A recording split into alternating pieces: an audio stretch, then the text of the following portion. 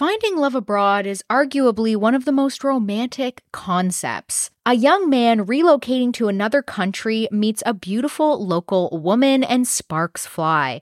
They marry, have babies, and live happily ever after. It can be a beautiful thing. Unfortunately, the case we are looking at today is not that. Let's talk true crime.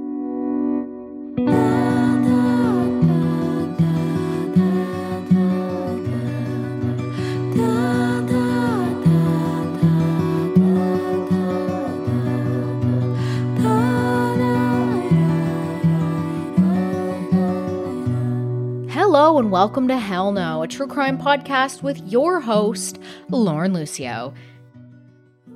This is a case I stumbled upon last year. I was going to cover it then, but I decided I needed more time to digest it. I will reserve my concerns until the end of this case, and then I'm going to break down what keeps me up at night about it. I'm also going to try my best to be unbiased, as I don't know a lot about the scene we're going to be talking about. So let's start at the beginning. Stephen Davis was born March 27th, 1970 in England to his mother, Margaret, and his father, Joe. Margaret and Joe eventually had 2 more children, making Stephen the older brother to 2 sisters. He came from a humble beginning, but his mother and father, they worked very hard to provide the best life for their 3 children. And by 1979, they got married and they could afford a bigger home for their growing family. As Stephen got older, he found great interest in computers and seemed to have a natural knack for programming. All was good in the family until a sudden and brutal disaster occurred 2 days before Stephen's 14th birthday. His father, Joe, had been out driving his motorcycle when he got into a bad accident. This accident caused significant brain damage, and Joe, he was kept alive on life support for a while after the accident, and then 2 years later, Joe actually died from his injuries. It just absolutely devastating the entire family.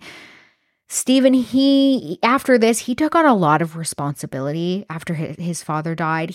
He wanted to care for his mother and his sisters, and he became the man of the house, I guess. He became the man of the family that everyone could count on, and he stepped into this role pridefully. When Stephen was around 17 or 18 years old, his mother met a man named Alan. She knew Alan as he had worked with her late husband, Joe, before the accident. So she already kind of knew him. And then I guess they went out and they were like, hey, there might be something here. And there was. Alan, he's very polite. He's soft-spoken. He's sweet. He's a kind-hearted man. And he and Margaret, they fell in love.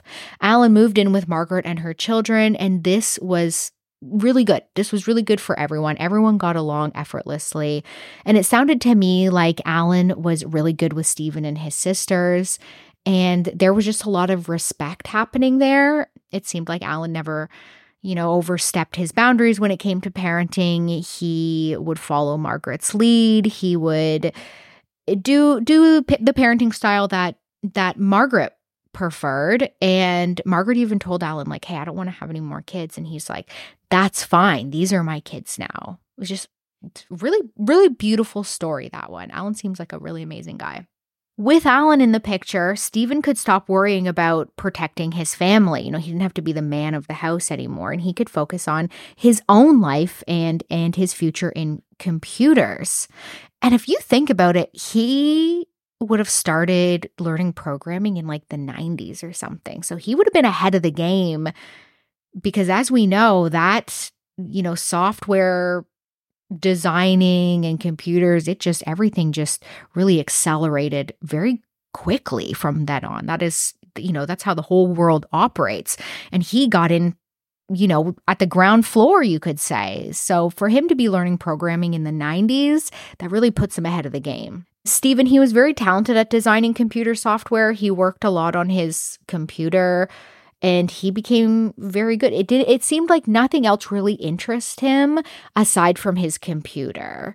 Margaret and Alan say he didn't really go out much. He didn't really care about going out with his friends or getting up to no good. Like he kind of missed those rebellious teenage years and he just wanted to focus on programming. So they thought, okay, well, good for him, I guess. They were like, I don't know. I guess my son is just perfect.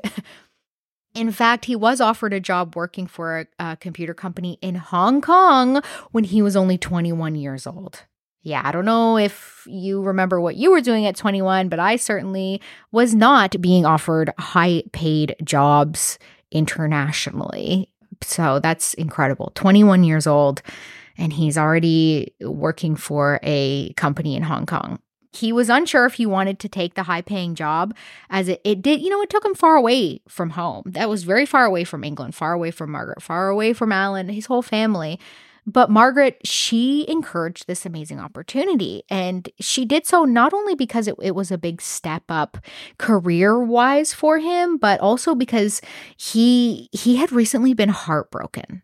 Okay, so he did have a girlfriend and they broke up. I don't know the details there. It sounds like maybe she broke up with him just before he was offered this job. And apparently this was quite crushing to him. And Margaret could see that he was having a hard time. He gets offered this job. And Margaret says, hey, maybe a change in scenery would help you. Maybe it would help mend your heart. Maybe it'll help you get over this. It could be good for you. And he must have agreed because he ended up accepting the job. Margaret even drove him to the airport and watched his plane carry him away to China. That couldn't have been easy for her. They seemed to have a very close relationship. Once in Hong Kong, Stephen worked as a project manager. Yep, 21-year-old project manager overseeing the installation of computers and software in an airport. I think they were building a new airport and he got this job as project manager, 21 years old. That's incredible. It wasn't unheard of that he would work up to like 20 hours a day though. So he was putting in the hours. He was working hard.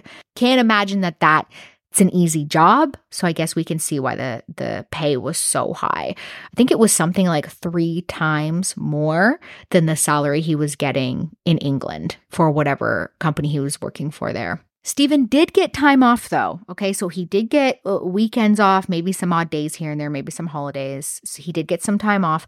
And that's when he and his friends would go out and party. Okay, so now we're kind of seeing this.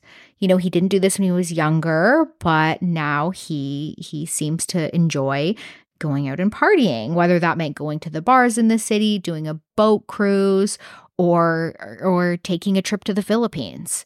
He didn't just party in his time off, though. He also learned how to fly, not like a plane, though. It's these interesting flying contraptions. The best way I can describe them is if you've ever seen the movie Fly Away Home. It's a pretty old movie. It's from the 90s.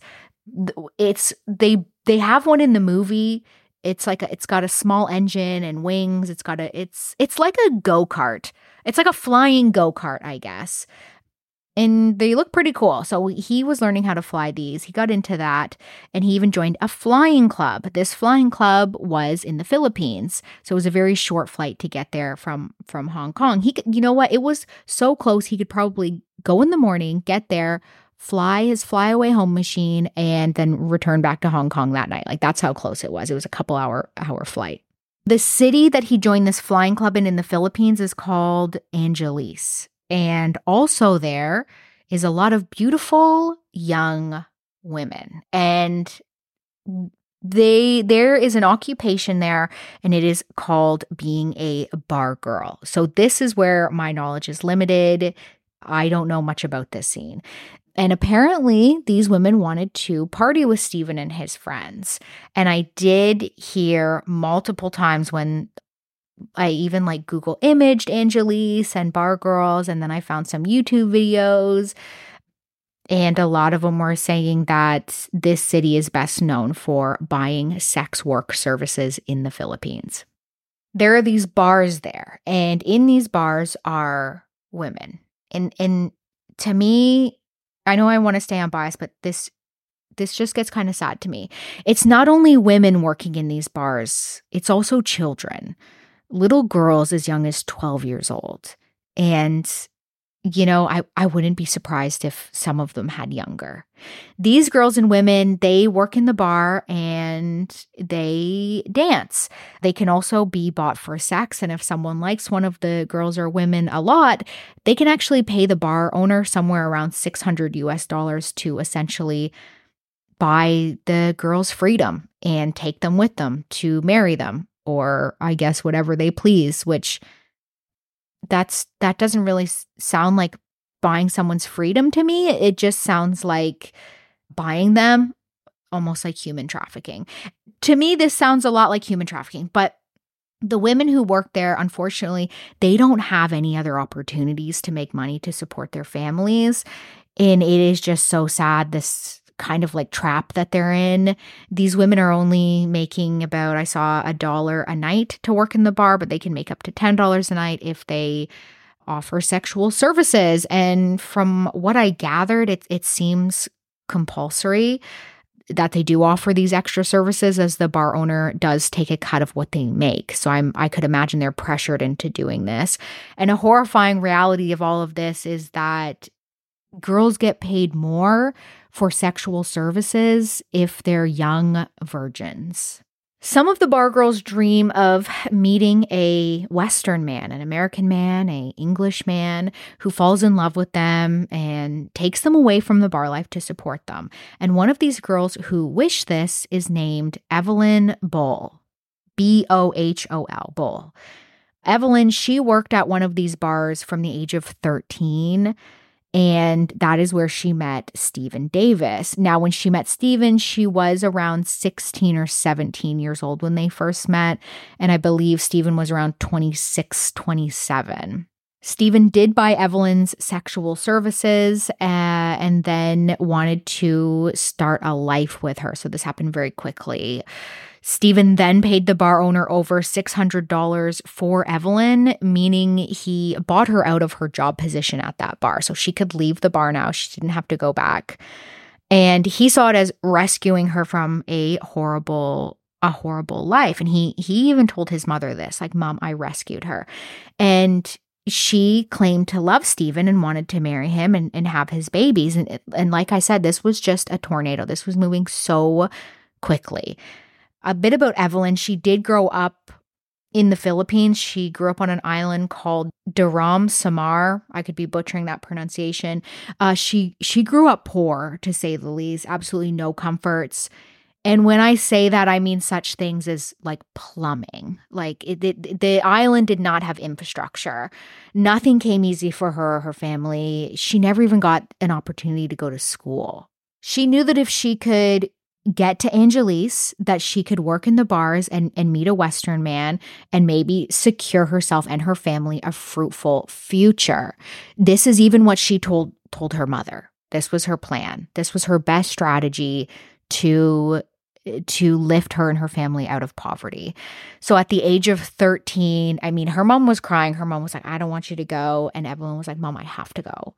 So she traveled alone at the age of 13 for 2 days to get to these bar jobs in Angeles. And she started working at the bar.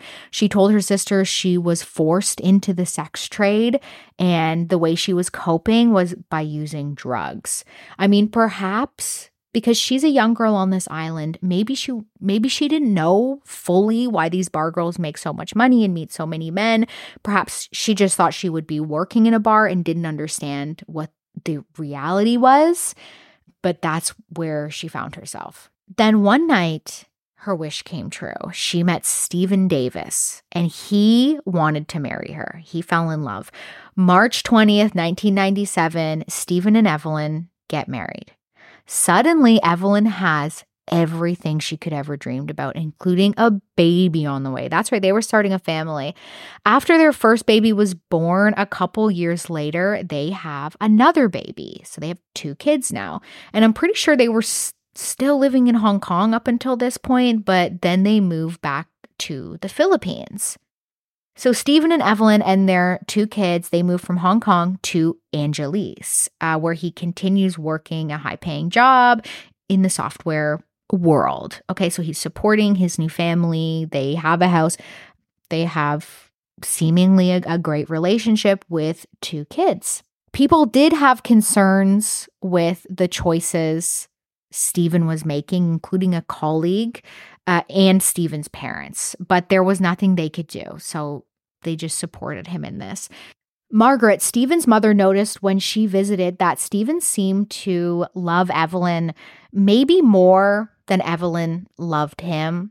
And she gauged this by the way that they acted around each other. I guess Stephen was more affectionate towards Evelyn, and Evelyn seemed more distant than you would expect a wife to be with her husband if they were still in love. By this time, Evelyn was given an allowance of $1,200 a month from Stephen, not to mention a beautiful home and no shortage of comforts. Just to put things into perspective here, Evelyn's monthly allowance that Stephen gave her, that was what most people in the Philippines would make in a year, working hard every day. Evelyn didn't seem too interested in being a housewife, though. She didn't want to clean the house. She didn't really like to cook. She didn't have really much interest in raising her own children. And that's just what I heard and read, but I mean, that's kind of brutal to say about somebody, but that's what I heard. She was a stay-at-home mother, but she didn't want to do the stay-at-home mother things. And she was making a year's wage every month. So with that being said, I mean, maybe she was depressed. Okay, like she had been forced into sex work from the age of 13.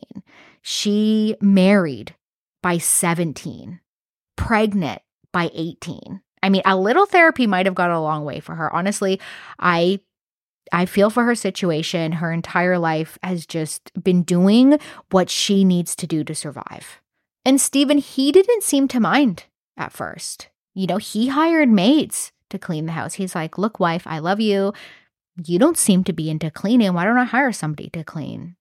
So he was kind of like, okay, hey, let's work together on this. Let me help you. And he made sure Evelyn and his children, they were all taken care of. He hired these maids. In fact, his mother noticed that Evelyn wasn't maintaining the home, and she said something to him about it. And he said, he defended Evelyn. He's like, she's my princess, mom. She doesn't need to do anything. So apparently that was what he called her a lot, was his princess or his queen. And he just loved her and put her on this pedestal and was like, I got you. Perhaps Stephen understood better than most that Evelyn had a lot to deal with, and he really tried to give her everything, not just her, but her family. He gave money to Evelyn's mother and father, who were still living on that island. He gave them so much money they could afford things to benefit them, such as a boat, which is a really good idea because a boat would mean work, it would mean food, it would mean a livelihood. That would help her family a lot, I assume. He even paid for them to come visit so they could spend time with their granddaughter and their grandchildren. As time went on, it started to seem like Evelyn might be having an affair, though.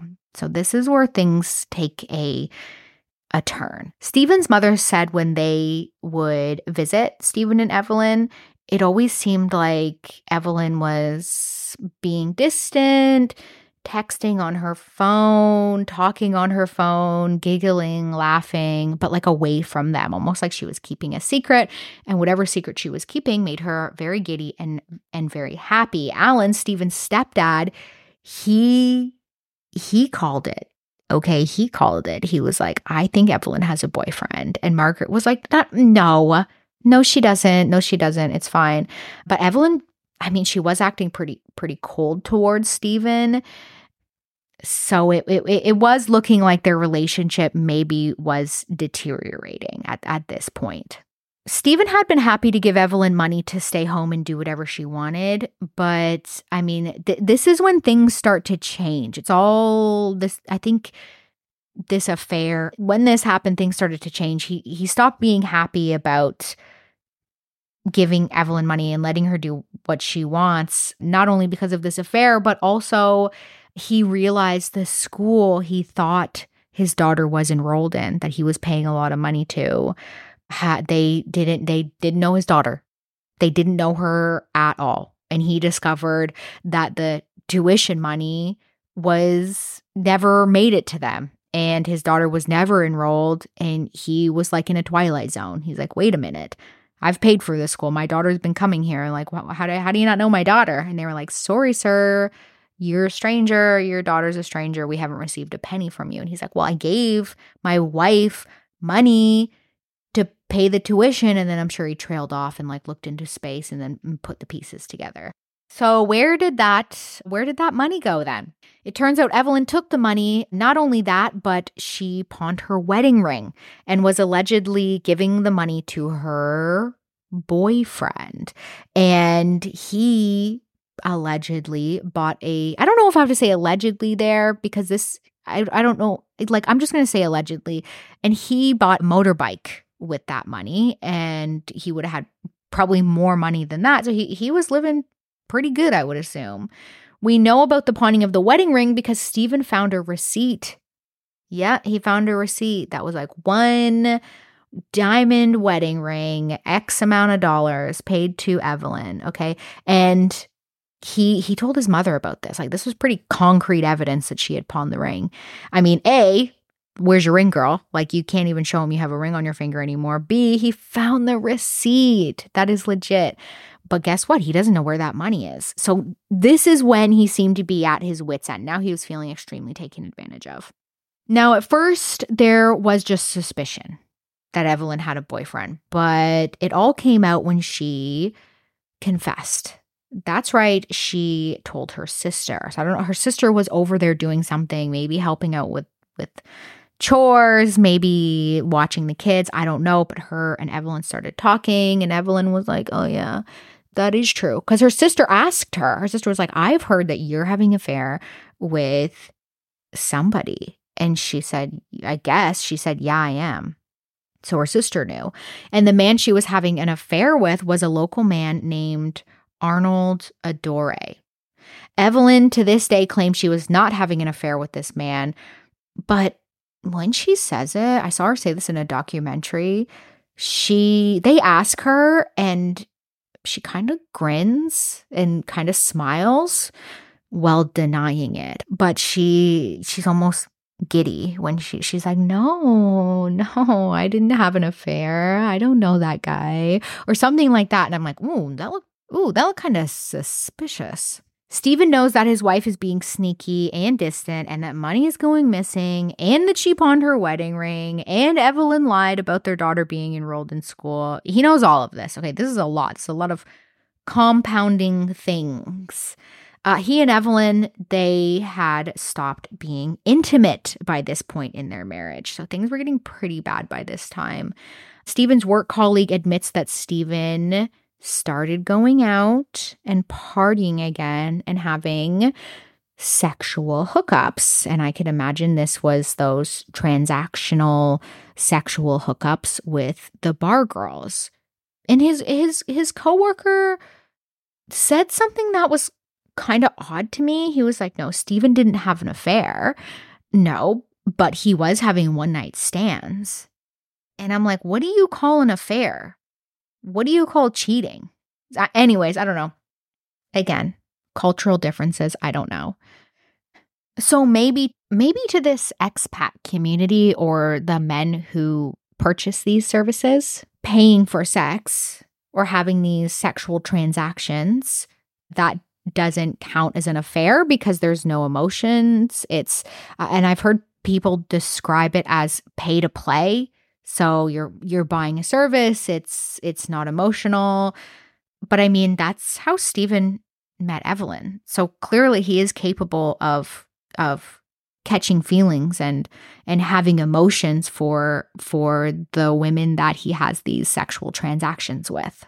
So now they've got a bit of a mess on their hands there. I mean, Evelyn's got a boyfriend. Stephen is paying to have sex with other women, or he's having sex with other women. I can't confirm if he was paying for it.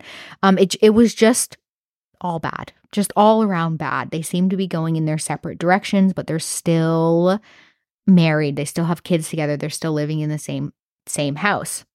There was actually footage from Stephen's video camera, and apparently this was the last time he had used his camera. This was the last thing that he filmed, I guess.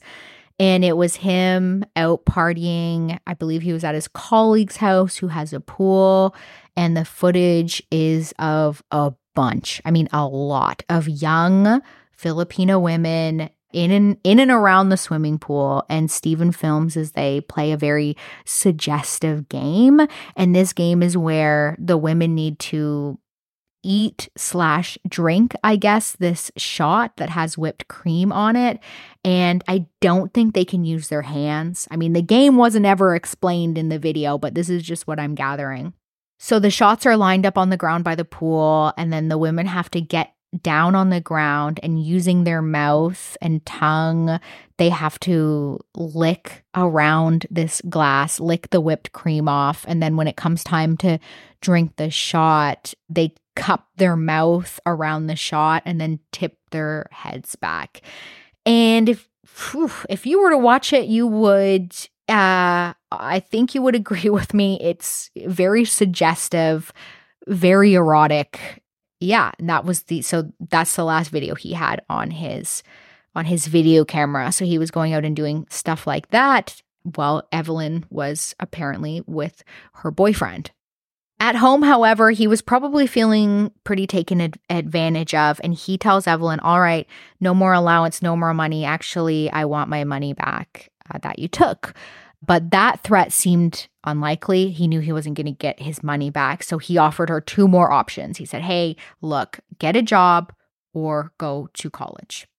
Well, Evelyn probably laughed and showed no interest in any of that. So then Steven said, okay, fine. Then if you don't progress in any of those things, if you don't look for a job, if you don't get a job, if you don't go to college, then maybe we should get a divorce.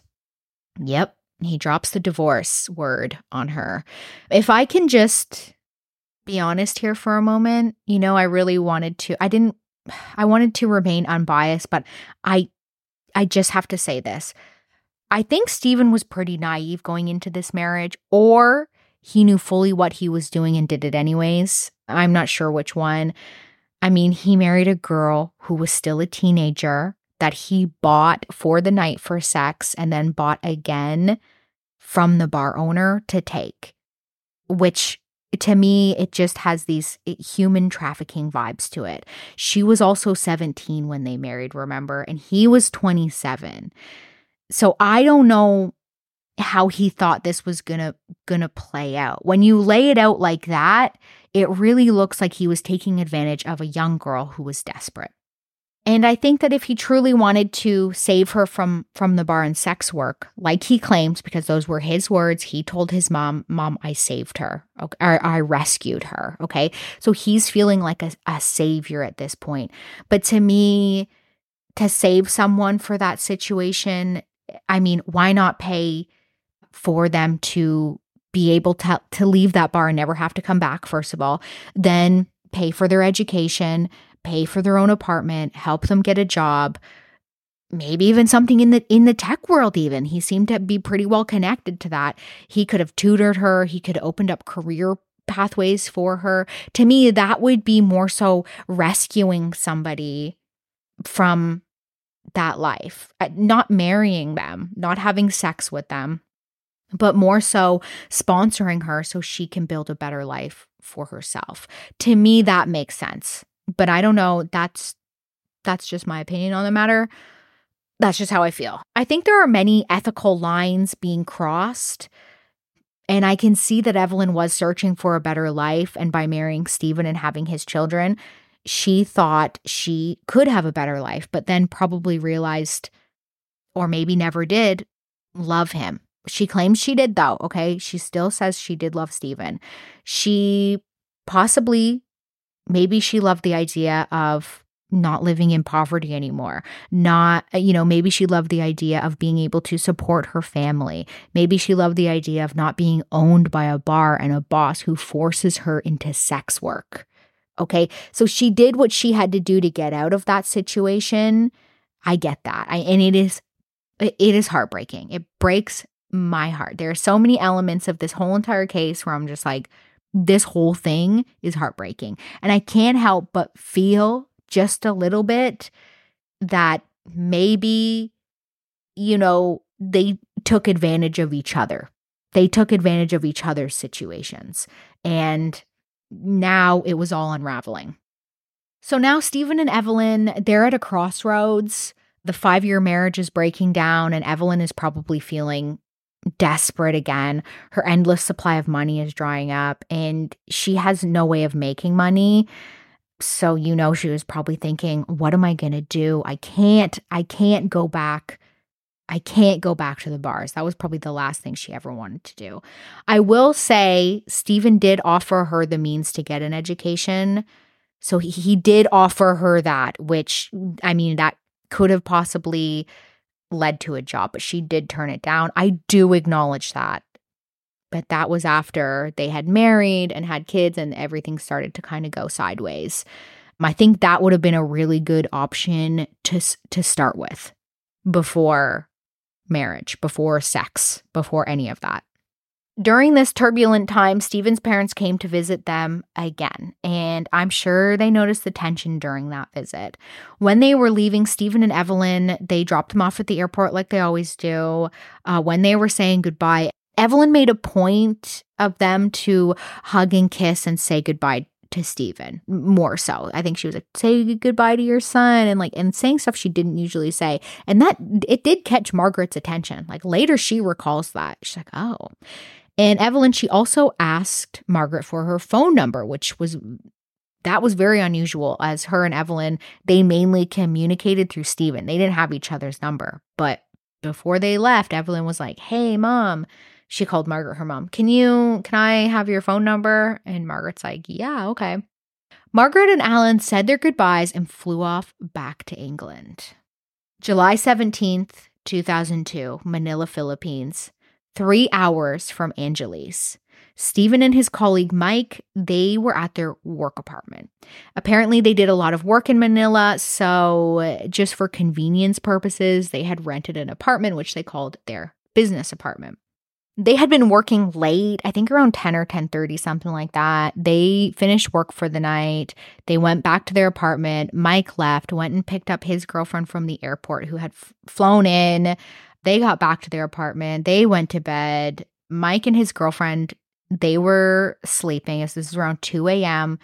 And one of them noticed a sound and a light outside the door, like flashlights moving around, like lights flickering around.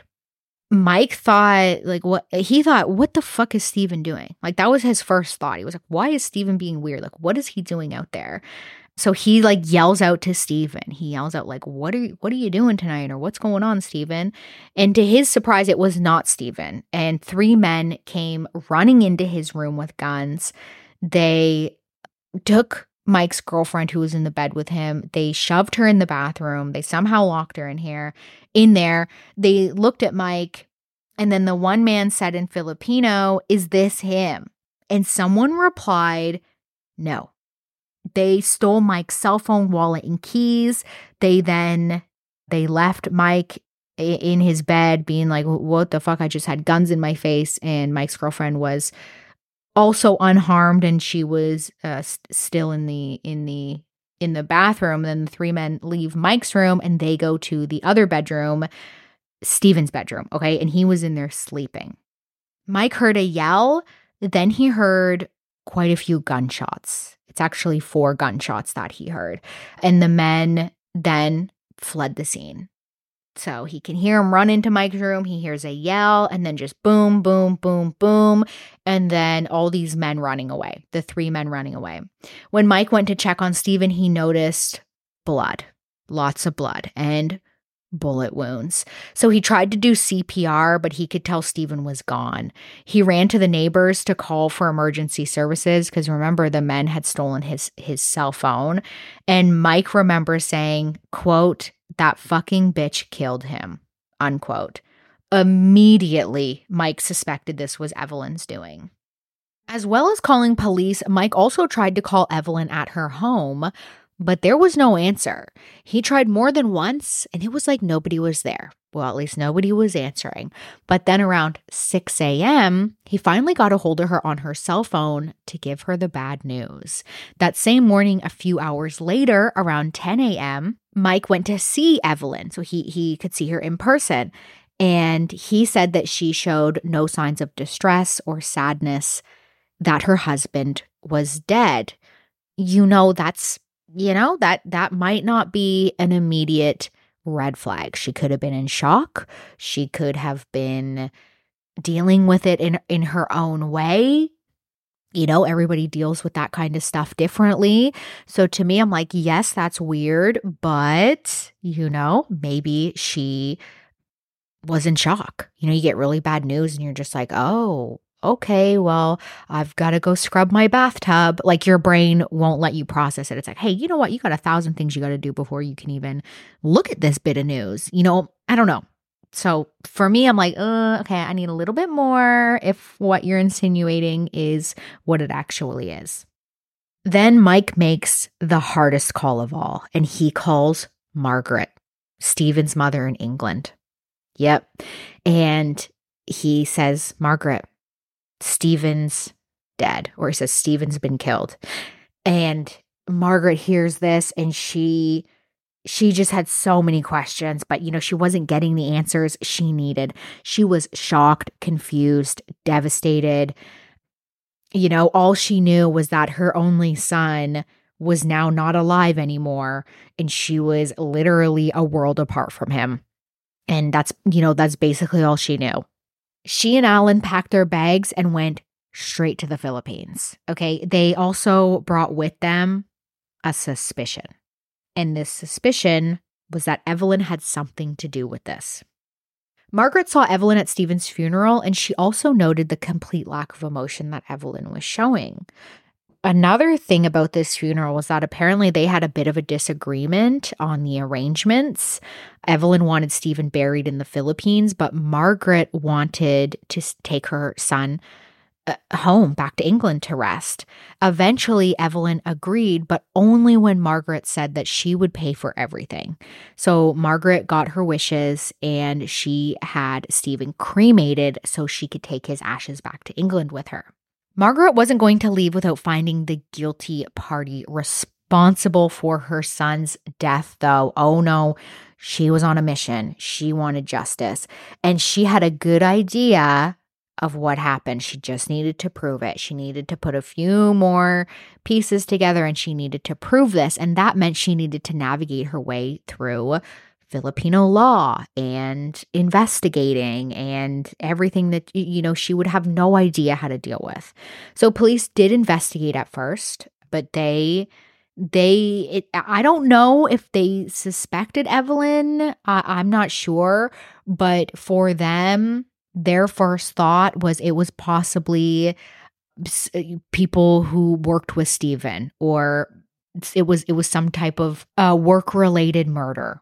Maybe it had something to do with someone inside of the software company, but they didn't get any leads after talking to his colleagues, so they dubbed that a dead end. Apparently, they went and they questioned people. Hey, do you know anyone who would want to harm this guy? And everybody said, no, I don't know anybody. That seems to be all the investigating police did into this murder.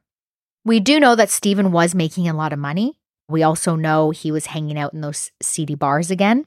I feel like there is a lot maybe we don't know, but we do know that when a spouse is murdered, it's not unheard of that their partner is involved. Margaret, she needed answers, okay? So she was like, let me look at everything. And she also needed help. So she hired a Filipino private investigator, and this guy ends up starting with Evelyn. So I don't know if Margaret was like, hey, I really think it's her, or maybe this private investigator was like, okay, we've got Evelyn was having an affair, Stephen was sleeping with other people, they were in a marriage they no longer wanted to be in. Stephen had just cut Evelyn off of all of her money. That could be motive right there. Anyways, he started with surveying Evelyn's home, and he noticed that she had two men that would frequently come and go. The private eye told Margaret, hey, there's two guys going over to her house and this is who they are. Whether he got pictures or whatever, they figured out who they were. Sorry. And Margaret went and told police. And the two men, they were brought in for questioning. And when they were brought in for questioning, I think police took photos of them and they showed Mike, because Mike was in the apartment that night and he saw those guys standing over him, albeit the bedroom would have been pretty dark and the men were probably wearing hoods or something. But Mike, he took a look at these men that police wanted him to look at, and he, sure enough, said, those are the guys. Those are two out of the three guys who came into that apartment that night and put a gun in my face. I recognize those guys. One of the men was Evelyn's boyfriend, Arnold, and the other guy was Arnold's coworker. And just like that, they were arrested and put in jail.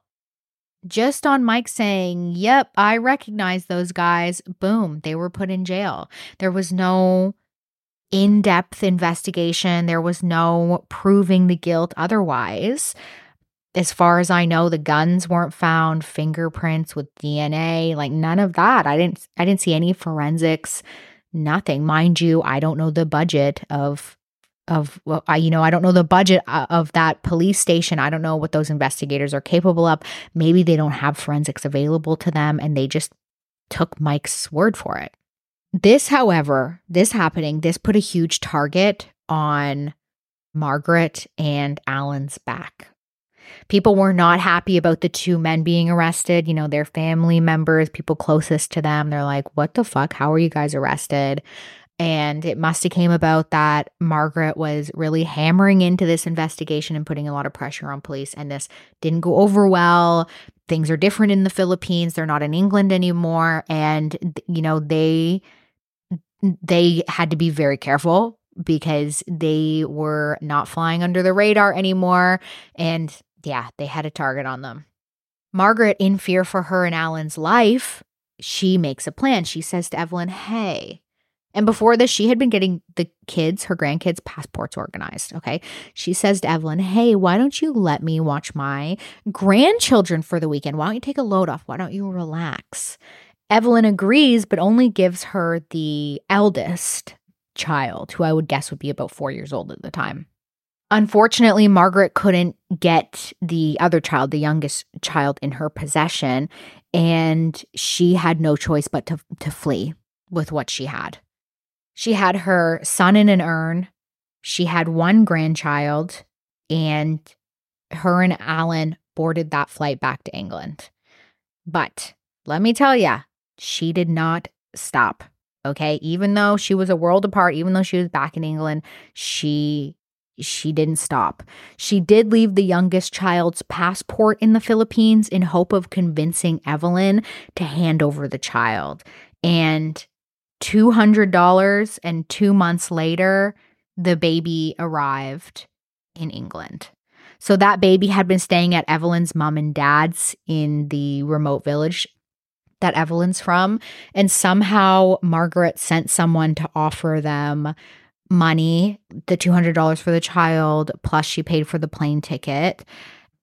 Yeah, so she sent someone to offer them that money, pay for the plane ticket to send the child back. And it was just a heartbreaking decision, as Evelyn's parents, you know, they loved their grandchildren. They were so happy to have one of their daughter's child, their grandchild, with them.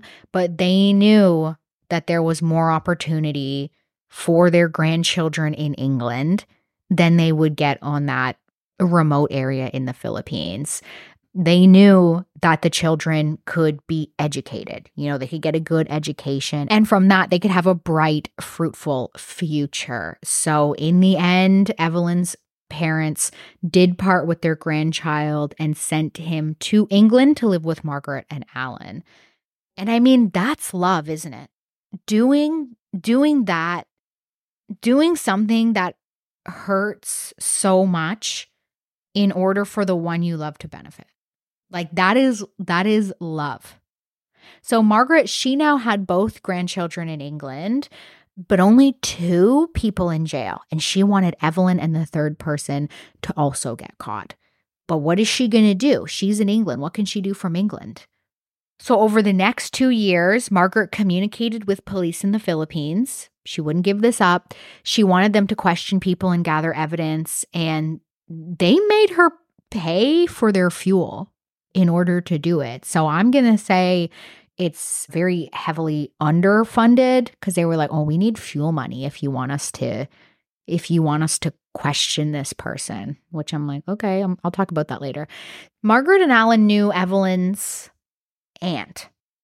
They had met her when they were in the Philippines, and they stayed in touch. They stayed in communication with Evelyn's aunt, who was back in the Philippines. And it was from her that she gained the information that really propelled this case forward. Remember the sister that Evelyn confessed to about the affair with Arnold? Well, this sister has a husband named Robin Budis. The family claims that after the murder, he not only was acting odd, but he disappeared. He went off the radar when police were looking to talk to him about the murder. Why police wanted to talk to him about the murder, I never heard why. I never heard what originally pointed them to him, but they couldn't find him. Apparently he had gone into hiding. But why? Okay. And I guess Margaret caught wind of this or something happened. She wanted to know about this. Well, according to him, he was the third gunman the night Stephen died. In the documentary I watched, I have linked it in my show notes, it said that Margaret was able to convince the family, or it said persuade the family, to get Robin to come out of hiding and turn himself in. Convince, persuade.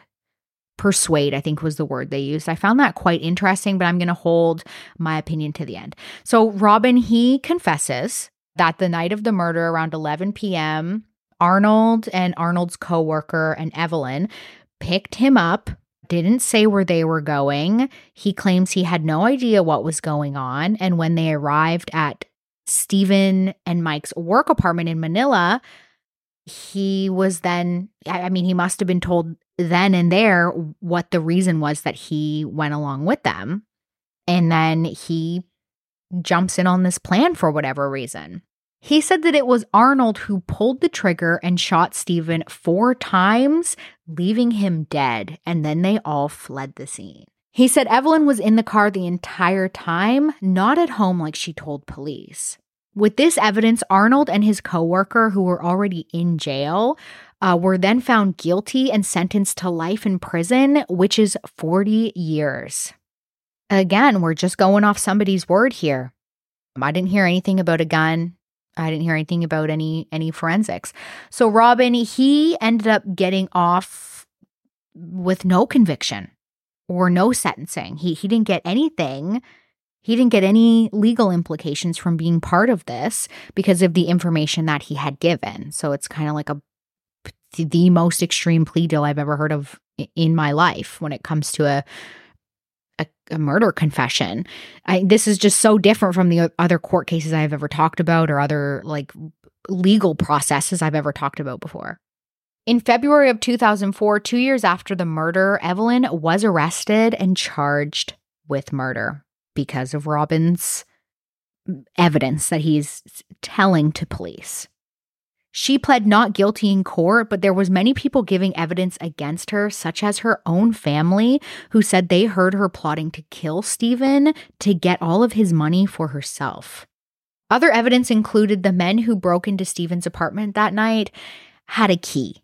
So there was no forced entry. They had a key, and it was suspected that it was Evelyn who gave them a key to that apartment. Also brought up as an argument in court was that it was Evelyn who directed the men to where Stephen and Michael's business apartment was, because otherwise they wouldn't have known without her direction. Also, Evelyn's neighbor said that she saw Evelyn coming home early that morning because Evelyn's alibi was, hey, I was at home the whole time. They spoke to her neighbors and the neighbor was like, oh no, I saw her come home early that morning. Which, that means her alibi, it's not holding up. So they've got a bit of evidence here, circumstantial evidence, and they've got an eyewitness saying they saw her come home. She's pleading not guilty, but let's get to the verdict. So I was surprised by the verdict because, again, unless I'm missing something here, it seemed like a lot of circumstantial evidence. It didn't seem like there was any hard proof here. But I don't believe Stephen's parents were there for the entire trial, but for the verdict, Margaret and Alan flew to the Philippines to see this in person. So November 25th, 2004, Evelyn is found guilty beyond reasonable doubt for murder. So even though she didn't pull the trigger, she didn't hold the gun to Stephen's body and pull that trigger, she still gets a murder charge. Evelyn was sentenced to life in prison, which is 40 years, and she won't have any chance of parole, like early parole or early release. There's no way.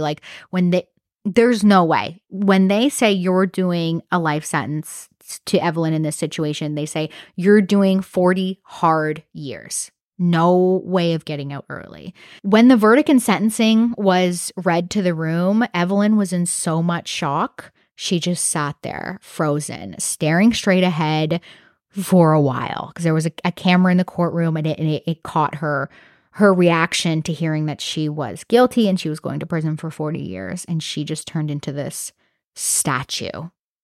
It was like she was staring at a ghost. Like, she looked terrified. It was like she was staring at a ghost and she was frozen and she could not move, but also with this like looming air of incredible sadness surrounding her. And I just wonder what was running through her head in that moment.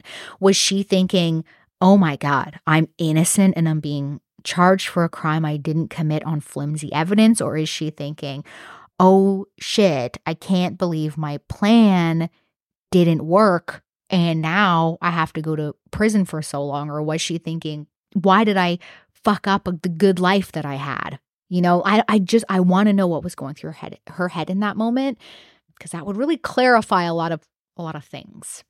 Now, after this sentencing, something happens that I have never, ever seen happen.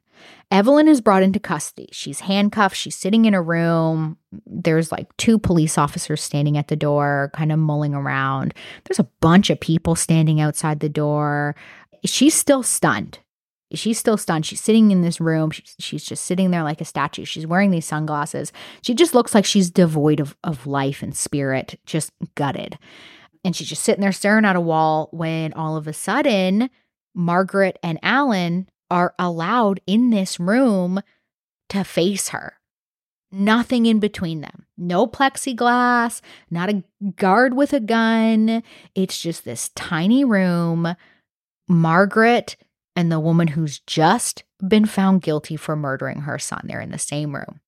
Margaret is literally allowed to put her hands on Evelyn and say whatever she wants.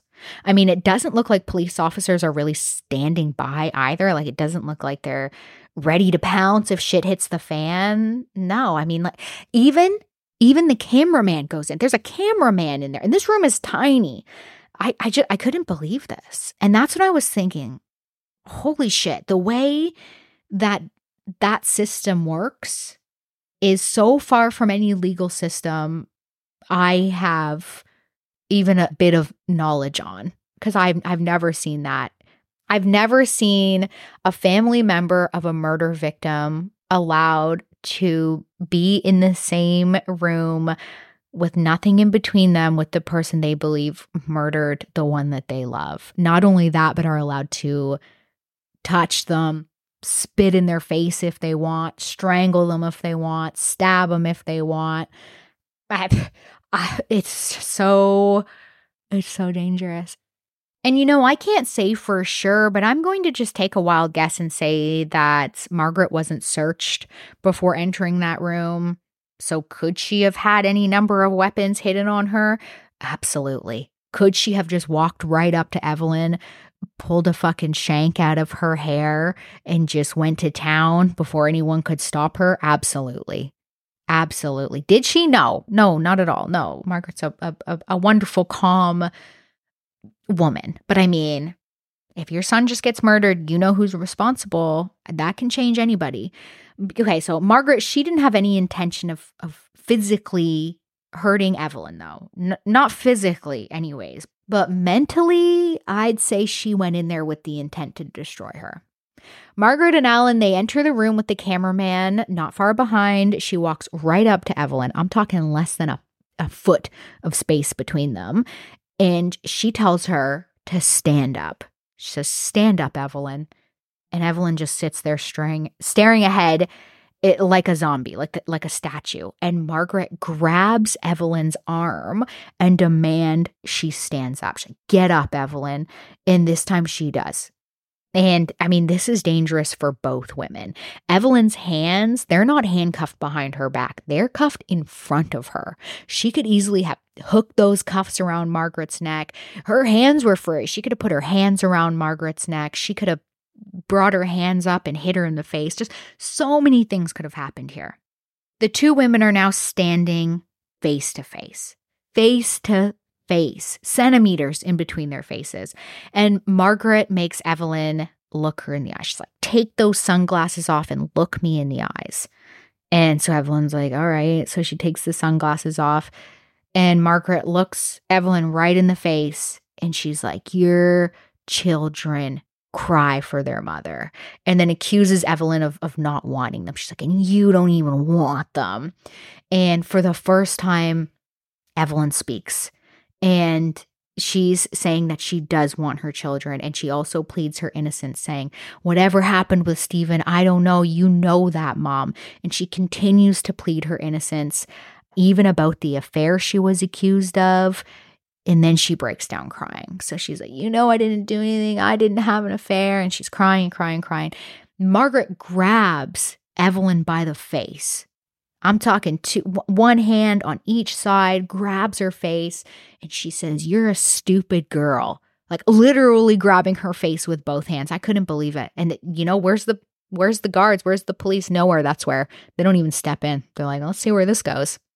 With their faces basically pressed together and with a firm grip on Evelyn's face, Margaret says, "He loved you. Your children loved you. I loved you.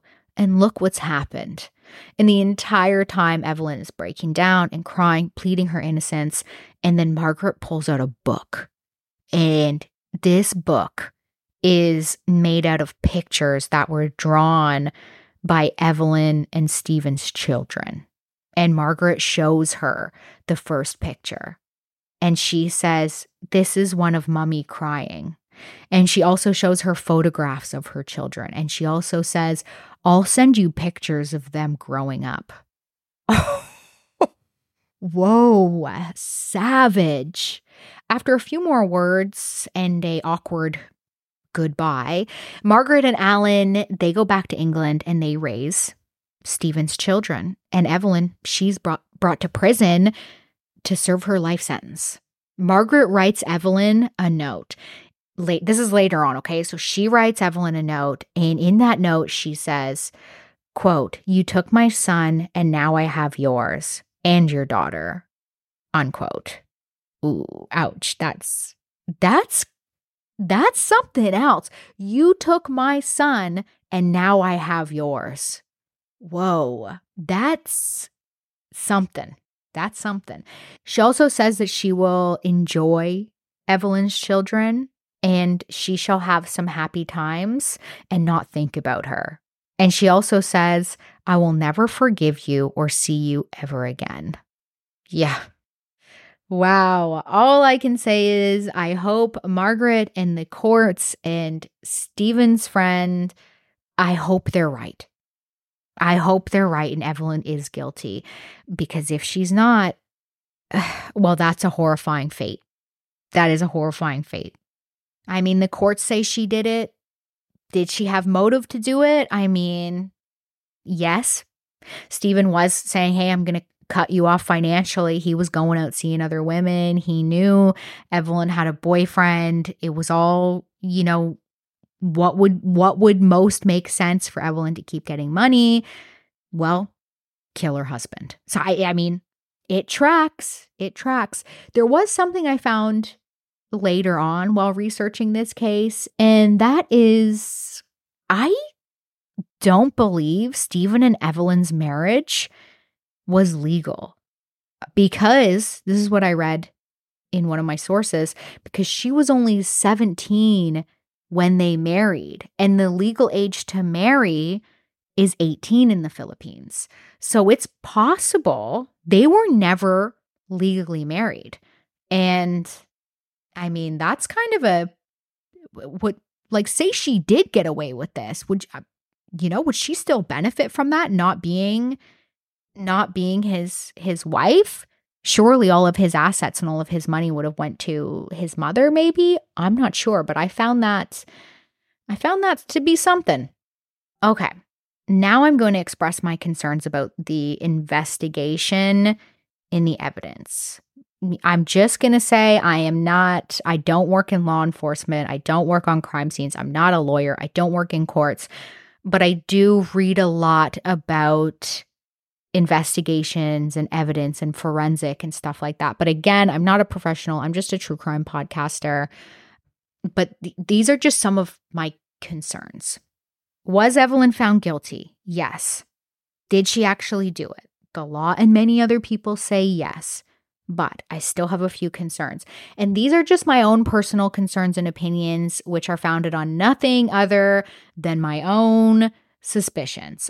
The first one being that Margaret said she spent a lot of money to get where she got to in the investigation over the 2 years.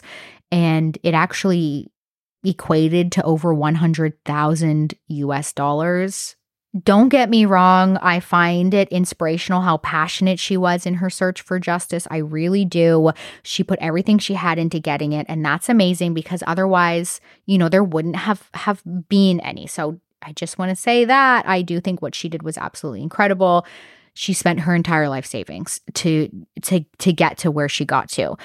That money went to the private investigator, probably a lawyer, and to paying police officers to be able to do what they needed to do. Like she said, she had to pay for their fuel to go places and to question people.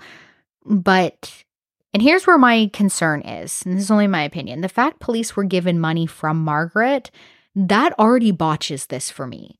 The second money is exchanged between Margaret and police, this is not only a conflict of interest, but also this could be misconstrued as corruption, bribes, that type of thing. The second thing is about how did Margaret persuade Evelyn's family to convince Robin Budis to confess? How do I know that he was even there that night? There was no physical evidence, and Mike didn't seem to ever point him out, as far as I know, and say, yeah, 100% Robin Budis was there. Maybe he did, and I just never heard that. And I also never heard if the other two guys who were already in prison corroborated that story and admitted that Robin was there with them that night. Again, maybe that happened and it just didn't make it into the evidence that I saw. And then I think, what motive would Robin and Evelyn's family have to help Margaret?